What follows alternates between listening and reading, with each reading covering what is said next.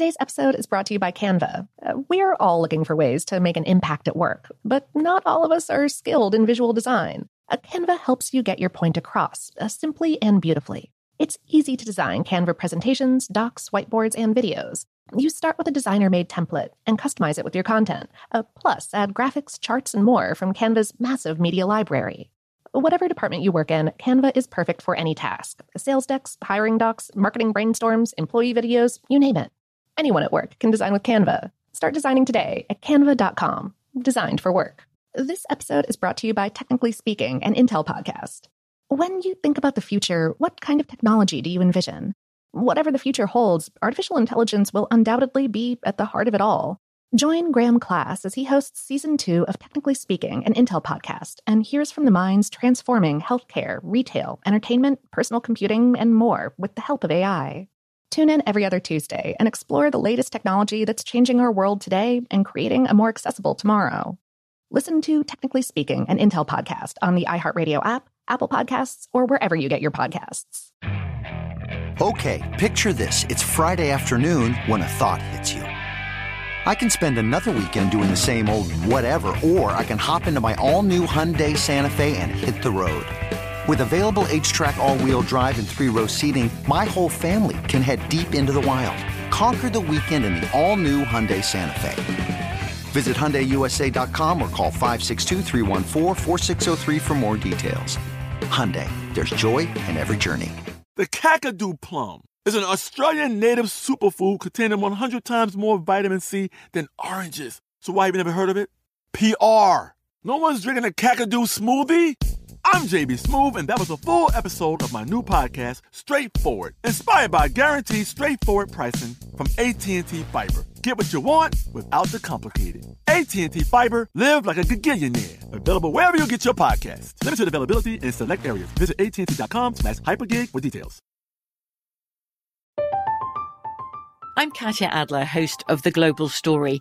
Over the last 25 years, I've covered conflicts in the Middle East, political and economic crises in Europe, drug cartels in Mexico. Now I'm covering the stories behind the news all over the world in conversation with those who break it. Join me Monday to Friday to find out what's happening, why, and what it all means. Follow The Global Story from the BBC wherever you listen to podcasts.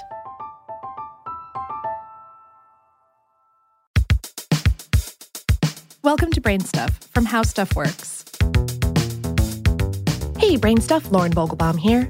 For many of us humans, our body size and shape are things in flux. From 1 month to the next, depending on a host of factors both within and without our control, our genes might be a little tighter or a little looser.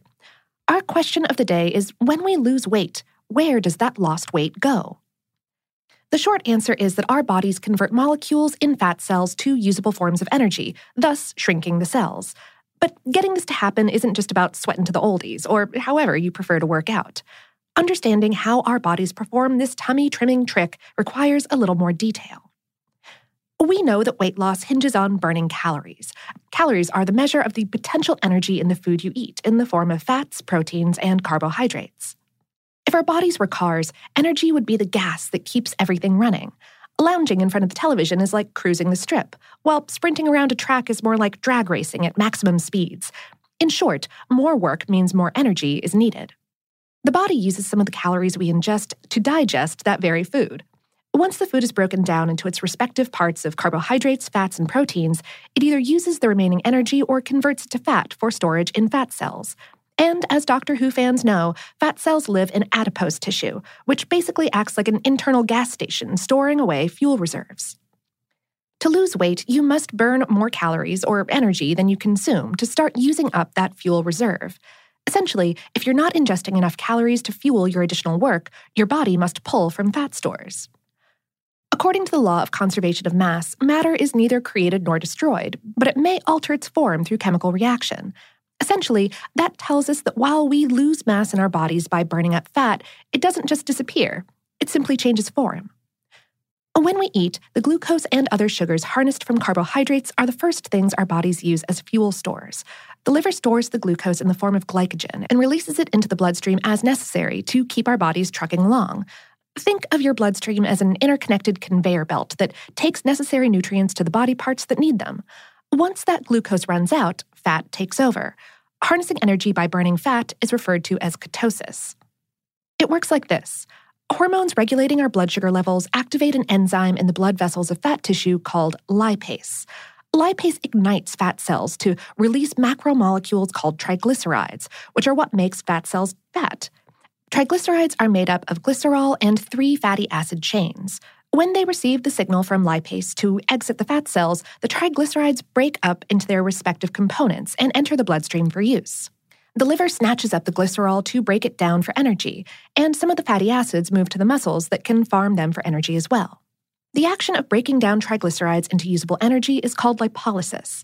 Once the components of the glycerol and fatty acids are inside our muscle or liver cells, organelles called mitochondria shuffle and reshuffle those compounds to harness their potential energy, sort of like a furnace burns wood. The mitochondria break down and recombine those components of our fat cells and produce heat, water, carbon dioxide, and adenosine triphosphate, or ATP.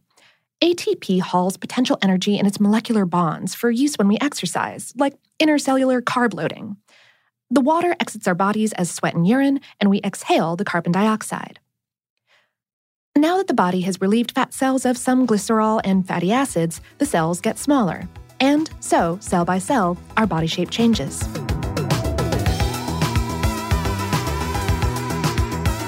Today's episode was written by Kristen Conger and produced by Tyler Klang. To hear more from Kristen, check out her podcast Unladylike, available wherever you listen to podcasts. And, of course, to get the skinny on this and lots of other topics, visit our home planet, howstuffworks.com.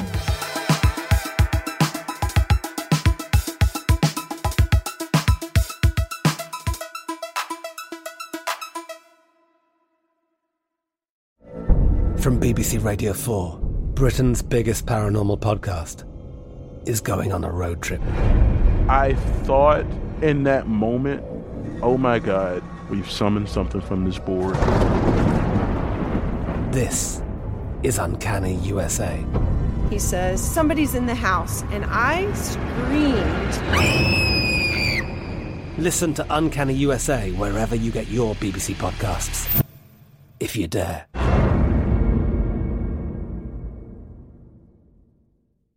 Today's episode is brought to you by Canva.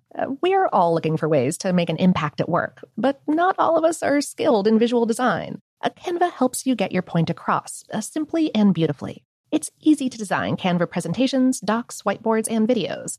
You start with a designer-made template and customize it with your content. Plus, add graphics, charts, and more from Canva's massive media library. Whatever department you work in, Canva is perfect for any task. Sales decks, hiring docs, marketing brainstorms, employee videos, you name it. Anyone at work can design with Canva. Start designing today at canva.com. Designed for work.